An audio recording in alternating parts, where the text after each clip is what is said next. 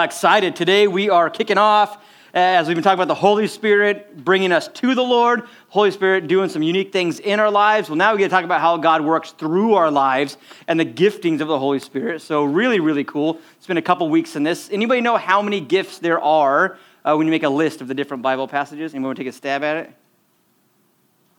What do you think? I'm not supposed to play with knives. No, come on, take a stab at it. See what happens. What do you think? 4, 7, 10, the gifts of the Spirit. The different things that God gives us in order to do kingdom work. How many think? Uncountable. Actually, no, it's countable. 7, 9, a little bit higher. 48, a little bit lower. 13, a little bit higher. 14. Oh, you're so close. By the way, people argue all the time about, is it 21, is it 22, is it 23, is it 9? It's 21 if you count the verses that I count. There's one or two that people might debate about, but there's at least 21 for sure. There's at least 21, and so we're going to talk about all 21 today. Take 1 hour each, and you'll be out of here by tomorrow. Is that cool? Cool. No.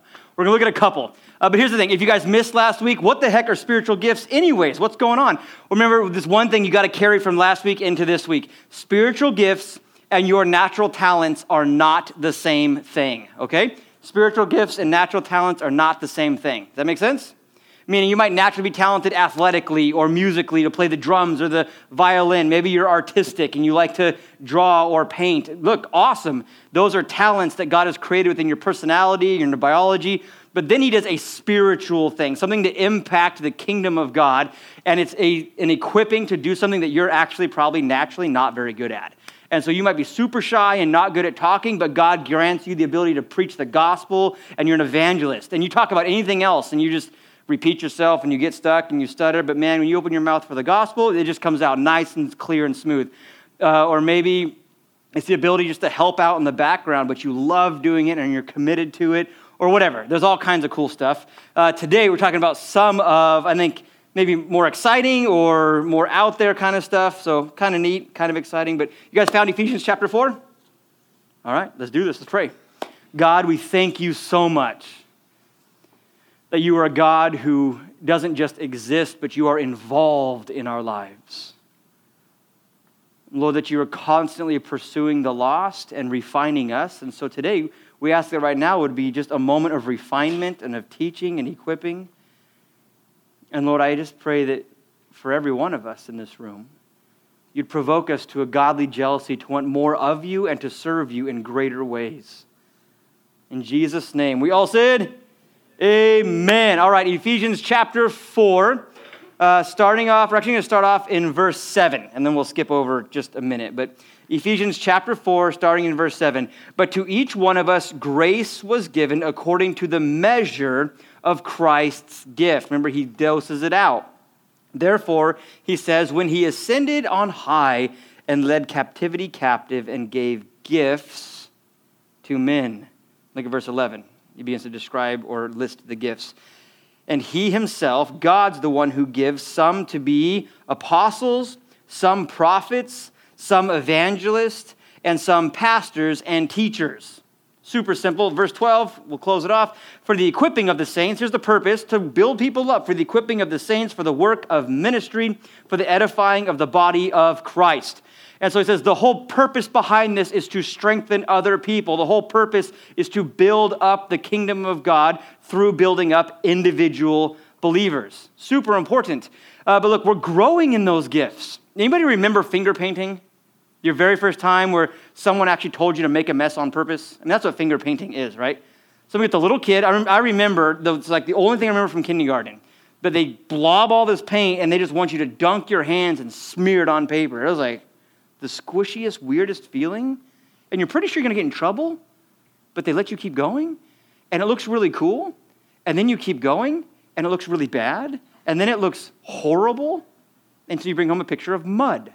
That's how it goes. But look, it's fine. You don't expect much more than that from like a 5-year-old at kindergarten. But if you and I still paint the way you did in kindergarten, something went wrong. You grow in your abilities. In the same way, how many of you guys ever played t-ball growing up? Yeah? All right. Last service, they were confused. Like, what's t-ball? Are you kidding? T-ball, man.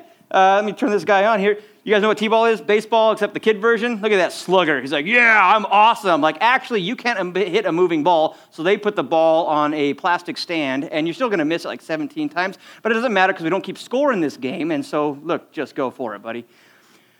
But you grow. Imagine you go see your dad at the park, and he's got a tee, and he's like, it'd be weird.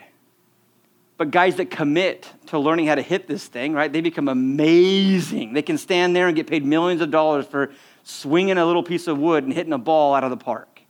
It's incredible. Why? Because they grow.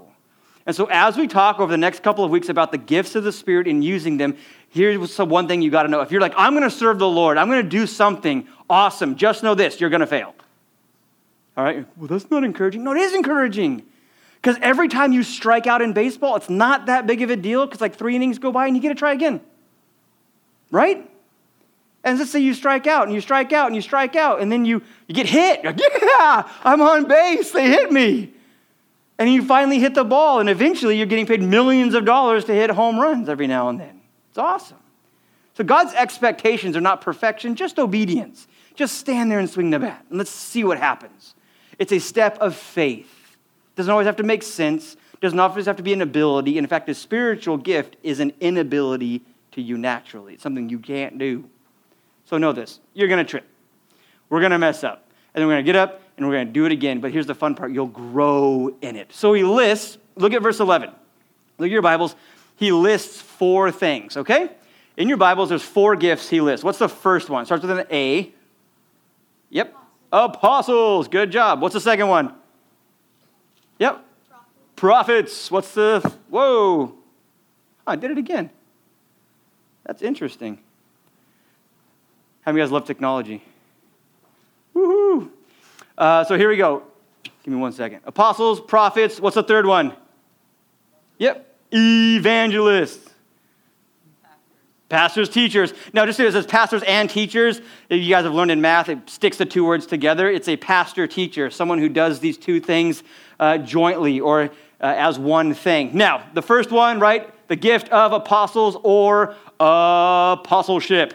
Now, here's where everyone starts to freak out immediately and something you need to know. There's 12 guys very well known in the Gospels and the New Testaments. They're called the 12 disciples or the 12 apostles, all right? It's another name. There will never be another apostle like what they were. These are 12 guys that God used in a specific moment in time to do something very specific. Part of that was not only know Jesus and walk with him, but be moved by the Holy Spirit to write out the Bible. So if you ever meet someone that says like, hi, I'm Apostle David, like, whoa, why'd your mom name you Apostle? That's weird. Their name's not Apostle, right? It's not a title that you should carry around. It's a gifting that God gives you.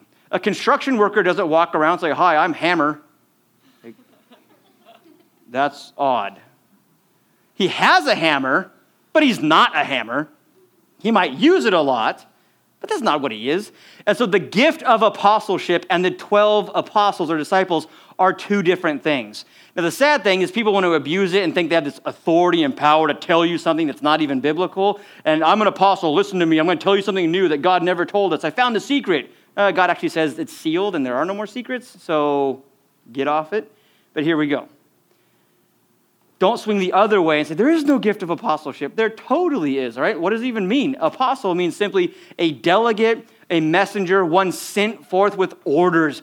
Go and start this church. Go and do this work. Go and begin something new that's never happened. It's someone who's sent forth to accomplish something. They're sent forth not just accidentally, but on purpose to accomplish something.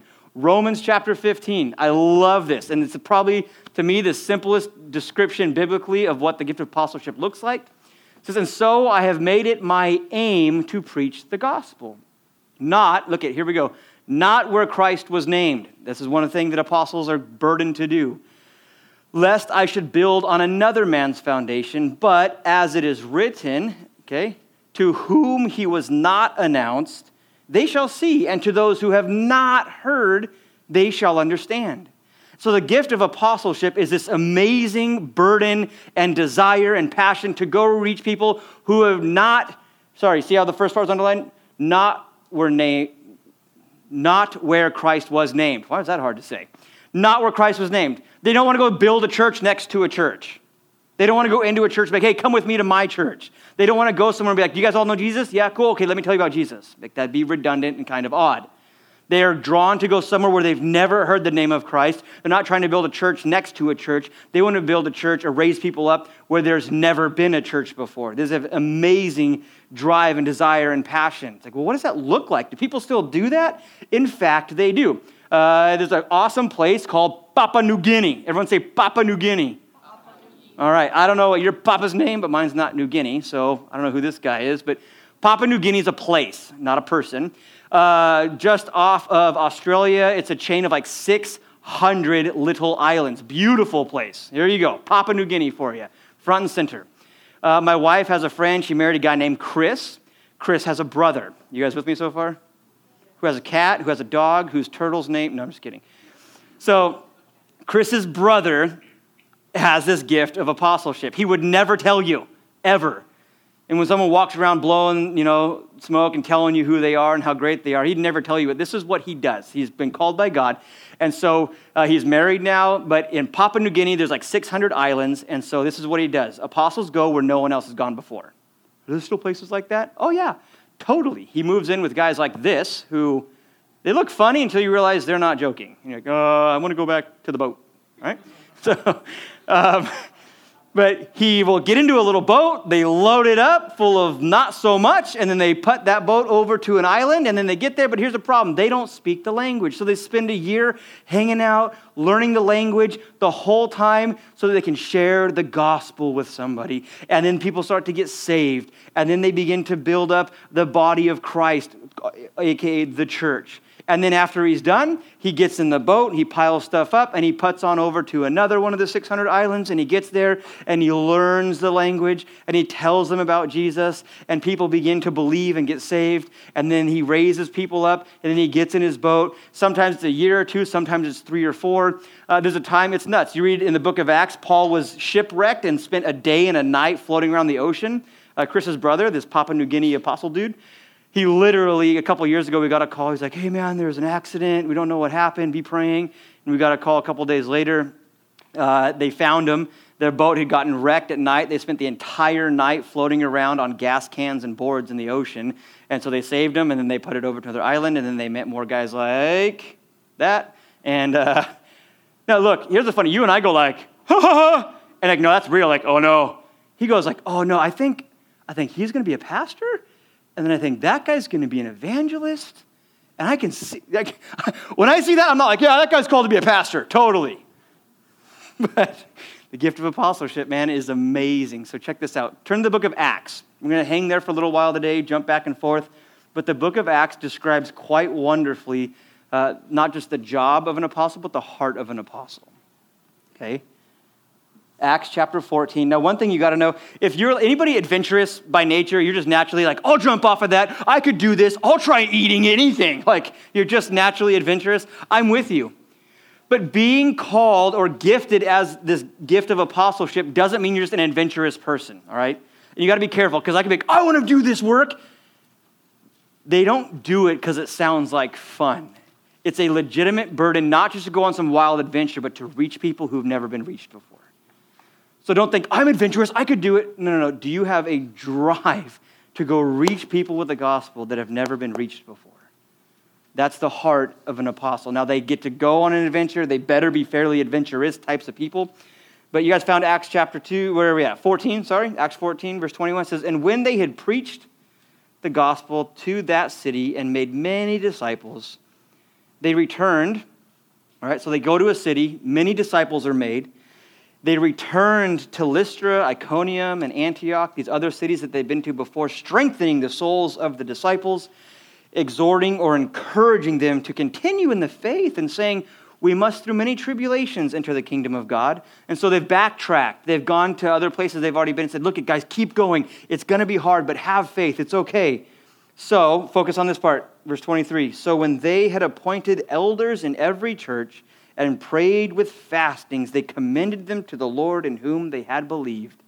And if you keep reading, they basically pack up and move on. This is what apostles do. The gift of apostleship will call you into a place where there's not already a church.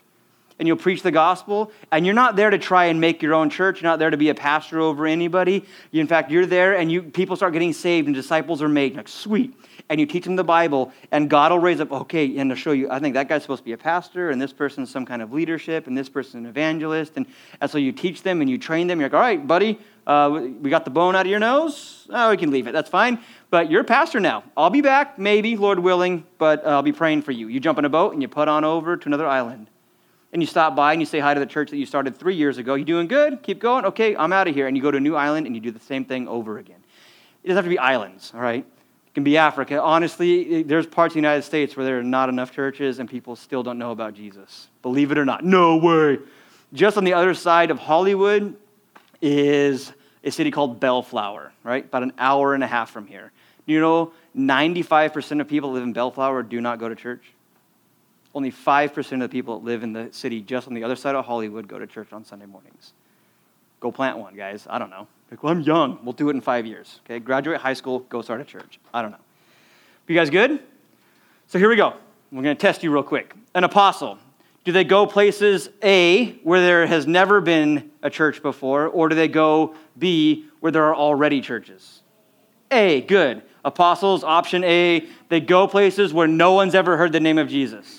Okay. Now, do they want to take over a church or build a church and be the pastor, or do they want to raise up pastors and leave a church? B. They want to leave a church. They're going to raise it up, make sure it's healthy, and bounce and do it all over again. So, adventurous spirit, but the call and the burden's not to go on an adventure, it's to go reach people who've never been reached before. Does that make sense? Simple stuff? Yeah. All right. God calls you to it. You better write me a letter. I want to hear about it. I want to come visit. If I can. How do you find one of 600 islands? That's what I want to know. Anyways, apostles, what was next on your list? Do you remember? Apostles starts with a P. Another word people get freaked out about. Prophets. Good job. Prophets. So another word like, oh my gosh. What do you guys think prophets or a prophet is or what they do? Yep. Talks about what will happen in the future. That's a good way of describing it. It's not the full thing, but it's a part of it. Yes, Liv.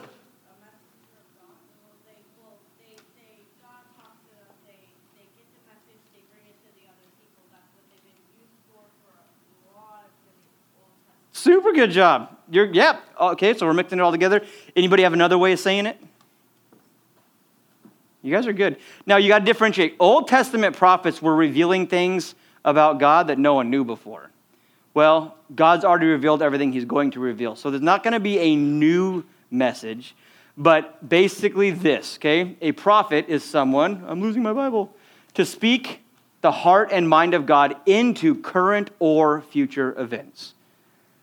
If God gifts you with this gift of being a prophet, it means that he's going to show you his heart, what he wants, what he thinks about a specific situation and or things to come. Example, Jonah, right? Jonah was a prophet. If you ever watch VeggieTales, you got it? All right, you with me? It's annoying, but it's cool. So, look, Jonah. It wasn't his message. In fact, he didn't like the message. In fact, he didn't want to go. How bad did Jonah not want to go? Very bad. So bad, he's like, you know what? I don't want to go. Throw me overboard. I'd rather die in the ocean. So they do. And Jonah falls into the ocean. Some megalodon shark thing, fish, comes and swallows him up. And he's like, that's it. I'm going to die. 3 days later, gets barfed out on shore. And he's like, what? Where am I? Big old sign, welcome to Nineveh. It's like, no! Right where God wanted me to be. And the message, not complicated, but God's message, not Jonah's. Jonah's just the mailman. A prophet's just the mailman. It'll never be your job to come up with the message, just to present it. So he walks through and he says, guys, speaking about your culture and where you are and the future and things to come, repent or you're going to die. That's his message. 40 days and you're dead. He spoke God's heart and mind into a current culture about a future situation. And there will be times, guys, if God burdens your heart for these things, and by the way, prophets prayed like crazy. How else would you know the heart and mind of God unless you are deeply acquainted with his word and oftentimes seeking him in prayer? But as he burdens your heart, he will give you opportunity to speak boldly. Whether it's one person or a group of friends, more often a larger platform to change and shape mass groups of people, but it's pretty cool. Acts chapter 2, all right? You guys are still in the book of Acts? Acts chapter 2, verse 17. You can flip on over. Acts chapter 2, verse 17. And it shall come to pass. You still finding it? That's fine. And here's the fun thing about the gifts. It doesn't mean the people are special. It means they were willing. Any gifts that we look at over the next couple of weeks, that doesn't mean they're special people. It means they were willing people. They were obedient people. They were holy people. They wanted to get rid of the sin in their life and seek Jesus. You guys do that and God will do amazing things. Acts chapter 2, verse 17, it says, and it shall come to pass in the last days, right now where we're living, says God, that I will pour out my Spirit on all flesh. Your sons and your daughters, okay, this is girls, you're as valuable as guys. And your sons and your daughters shall prophesy. They're going to speak God's heart. Your young men shall see visions. Your old men shall dream dreams. See, even I qualify. Old men are fine. Just kidding. And on my men servants and my maid servants, I will pour out my Spirit in those days, and they shall prophesy. It's awesome. About all kinds of things. There's a guy named Agabus in chapter 11. Everyone say Agabus. Okay, do not name your kid Agabus. He'll hate you.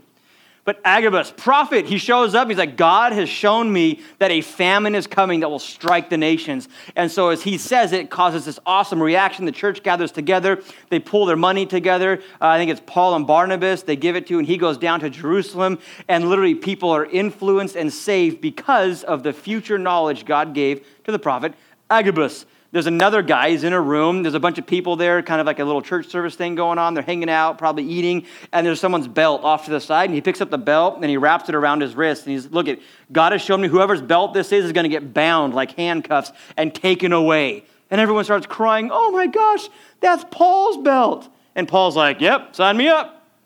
They're like, don't do it. He's like, look, if God calls me to die for the gospel, I'll die for the gospel. But imagine the boldness you'd have knowing, look at, I know exactly where I'm going. And so God can show people future things. The bummer part is many people either don't believe it or don't want to know it. But if he's gifted you with it and you're willing to be obedient, then God will use you to speak his heart and mind into current and future situations or people groups. 1 Corinthians 14:3. Let me read it to you guys. It says, but he who prophesies speaks edification and exhortation and comfort to men, right? There's three things when prophecy happens: edification, exhortation, comfort. To edify, it means you're going to build people up. Oh, I don't know what's going on. No, come on. We got this. God's still in control. Exhortation, people are going to be encouraged. Oh, I'm going to quit. No, you're not going to quit. You're going to keep going. Come on, soldier. And comfort. Maybe there's worry or fear, and it makes, no. The Lord's in this. So the effect that a prophet has on people is amazing. Amazing. If you speak prophecy, you edify, strengthen, you exhort, you keep them going, and you comfort them. You take away the fear or the doubt. So there's the gift of apostleship, the gift of prophets. What's the third one? Anybody remember? Starts with an E? Yeah, you guys are on it. Evangelist. Now, how many of you guys are aware, at least, I'm not saying you're doing it, but you're saying, like, I at least am aware that I'm supposed to be able to share my faith with people. You guys know that you're supposed to do that? Like, yeah, I know I'm supposed to do that. So we are all supposed to be able to share the gospel with people, but some people will have a nonstop drive to do it. I'm not saying you're accomplishing it, but is anybody in here like, man, I just, all the time, I want to be able to do that. I think about it a lot. Anybody here think about just telling people about Jesus a lot? Cool. Look at, and if you're sitting there like, oh, I don't have that. Then you're not an evangelist. It's fine. You're something else. It's not like, well, he loves Jesus more than me. That's not true. If you both love Jesus equally, you'll have different passions for what he's called you to do. But if you're saying like, yeah, I have this like nonstop drive. I just want to be involved and tell people about I don't know how to do it. I'm not doing it. I just want to do it. You very well may have the gift of evangelism, okay? What is it? An evangelist or evangelism is just one who heralds good news. That's all it means. Let me introduce you to Harold. Here's Harold, right? Hey, Harold. What is a herald? Old school movies, you've seen things about the medieval times. They'd show up with their trumpet like, and everyone's like, what is going on over there? And he might, a message from the king, and he says something, or maybe the king's on his way down the road. Well, an evangelist is just speaking on behalf of the King of Kings, saying, look there's good news. Put your hope and faith in Jesus Christ, your sins will be forgiven, and you will be gifted eternal life. Super rad. But it is to be able to herald or to be making known the gospel.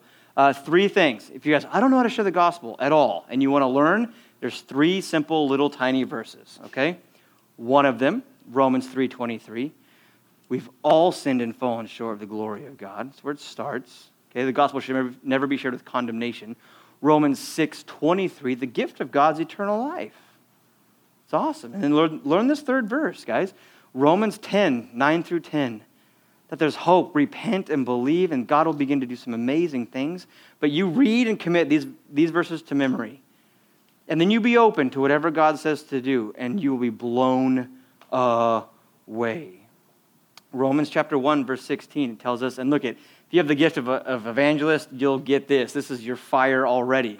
It says, for I am not ashamed of the gospel of Christ, for it is the power of God to salvation for everyone who believes, for the Jew first and also for the Greek. Meaning there's not a racial issue, there's no national issue, it's a human issue. We've all sinned, but there's a Savior for everybody. So one of the misconceptions, if you're an evangelist, is that you have to stand on a stage and preach the gospel to like hundreds or maybe even thousands of people. But that's not really true, okay? It's not about numbers. It's not about numbers. Everyone say, it's not about numbers. Say it again. All right, it's not about numbers, okay? Let me tell you a story. Acts chapter 2, verses 40 and 41. Peter's up on the Temple Mount. Tons of people there, all kinds. And it says he preaches the gospel. By the way, if you have that like passion and desire to preach the gospel to people, read the book of Acts and circle or square or highlight the places where you see people coming to Jesus, and you're going to learn a lot about how to share the gospel within a couple days. Awesome stuff. Really simple.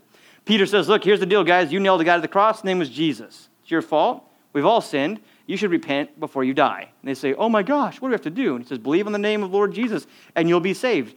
And a bunch of guys get saved. In fact, over 3,000 people in one afternoon became believers in Jesus Christ. That's awesome. It's amazing. Like, that could never happen nowadays. The only reason it can't happen nowadays is if you're not willing to do it. Well, what if it doesn't work? Can I just help you guys think through this real quick? What if I share the gospel and people don't get saved? Well, if you don't share the gospel, they won't get saved. So if you do share the gospel and they reject it and don't get saved, you're really starting off where you started and no love lost. But what if they all get saved? What if 3,000 people at lunch tomorrow on your campus, you're just like, hey, guess what, everybody? And I'm not saying that's the way you have to do it. But if God calls you to do it, He might be doing something bigger than you could possibly imagine.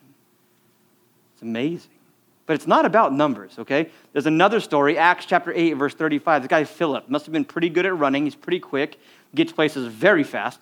But there's a guy rolling by in a chariot, and he's running up there, and God says, I want you to figure out what's up. And so he runs out up to this chariot, and the guy's reading the Bible, and he's like, what are you reading? He's like, I don't know, man. Bible thing, something. He's like, okay, do you understand? He's like, no. So he climbs in this guy's chariot, which you're not supposed to get in the car with strangers, but Philip does. And they begin to talk. The guy gets saved down the road. They jump out and get baptized in a lake or a river or something, and it's awesome. So whether it's tons of people or one-on-one, if God gives you this like unquenchable desire for people to be saved, follow it. Follow it. If you're walking with the Lord, Nick, but I don't have that, or you're reading, you care about God, you're honoring Him with your decisions, yeah, then don't worry about it, all right? Don't worry about it. So we have apostles, prophets, evangelists. The last one for the day, pastor, teacher, okay? They're the same thing. Now, what is a pastor teacher?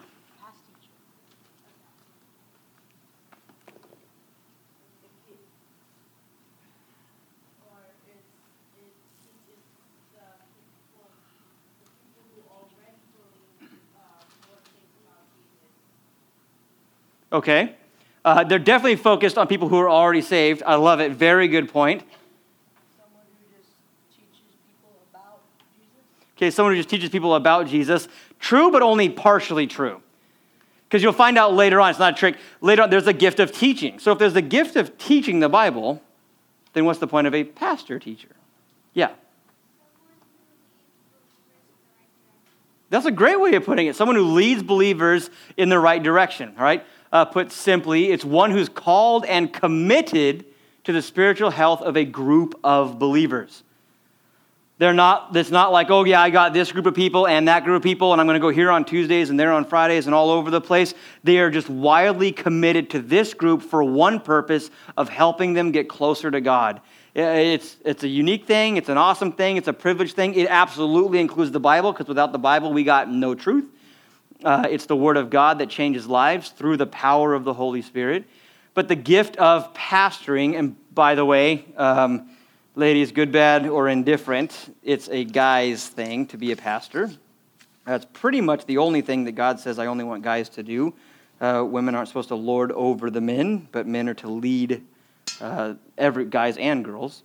But a pastor teacher, okay? There are some requirements to be the pastor teacher. But look, you guys are it. I'm not like you. I pastor you guys, and then I go to another church tomorrow and pastor another group of people, and then another church. You're it. What is a pastor? A pastor doesn't just teach, but he is constantly committed to the welfare of one group of people, okay? I was like, I think God might call me to pastoring one day. That's awesome. That's really cool. You should check out Titus chapter 1, verses 7, 8, and 9, and then also 1 Timothy 3. It gives the list of expectations and qualifications to become that pastor. Ladies, I'd make this your list of who you're going to marry, to be honest with you. Whether they're a pastor or not a pastor, this is the bar, all right? You don't want anyone less than this.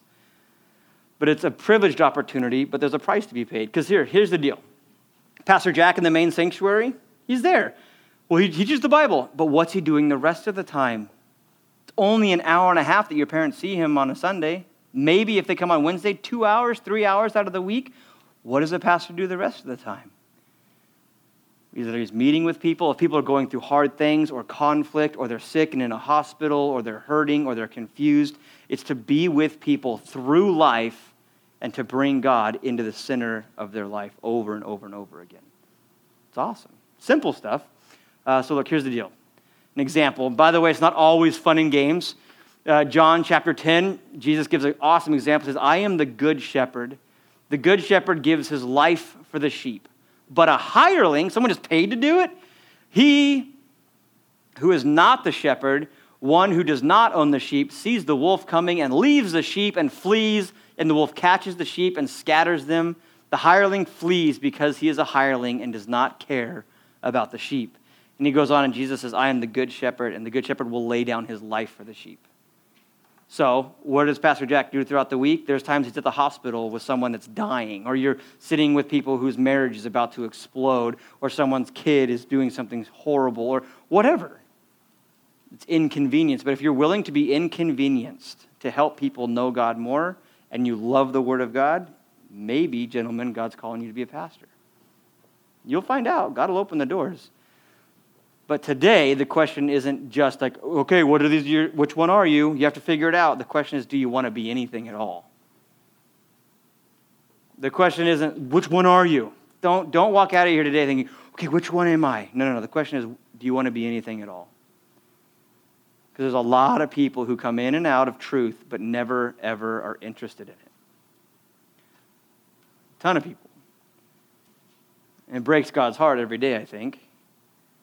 But so today we're going to end in worship here in just a second. But I want to challenge you guys to think through, look, do I want to serve the Lord? And if you could come to the point of today saying, you know what, Lord, I surrender and I want to be used by you. And I want you to do something unique in my life. Show me what it is. Maybe he's going to send you to Papua New Guinea. I don't know. Or all the way to Africa. Or all the way to Bellflower on the other side of Hollywood. I don't know. Maybe he'll begin to give you that passion for evangelism. Maybe he'll begin to stir in you the desire to pastor. Maybe, I don't know, guys. He'll give you the voice of a prophet to speak to your culture. Maybe it's all this other stuff we'll learn about later on. But you don't got to so much freak out about what am I, as much as today you need to start asking and praying, do I want to be anything at all? And if you do, you tell him. And he'll begin that new work, okay? So let's pray. Father, we thank you, God, for sending Jesus. And Lord, we thank you for your relentless pursuit of us and your unfailing love. And Lord, so thankful that for whatever reason you've chosen to entrust us, to give us the Bible not only to learn from, but then to turn around and teach others is amazing. As we'll learn in times to come, God, how to just simply help and be involved in the smallest of ways, but yet make the biggest of differences. And Lord, I ask for anyone today that's just be saying, like, you know what, I want to do something for the Lord. Would you begin to show them what it is? Would you begin to show them what you're doing and give them the faith to step out and just to trust you with it? To surrender, to say more and more often, Lord God, would we find ourselves praying, Father, your will be done above my own. In Jesus' name, amen.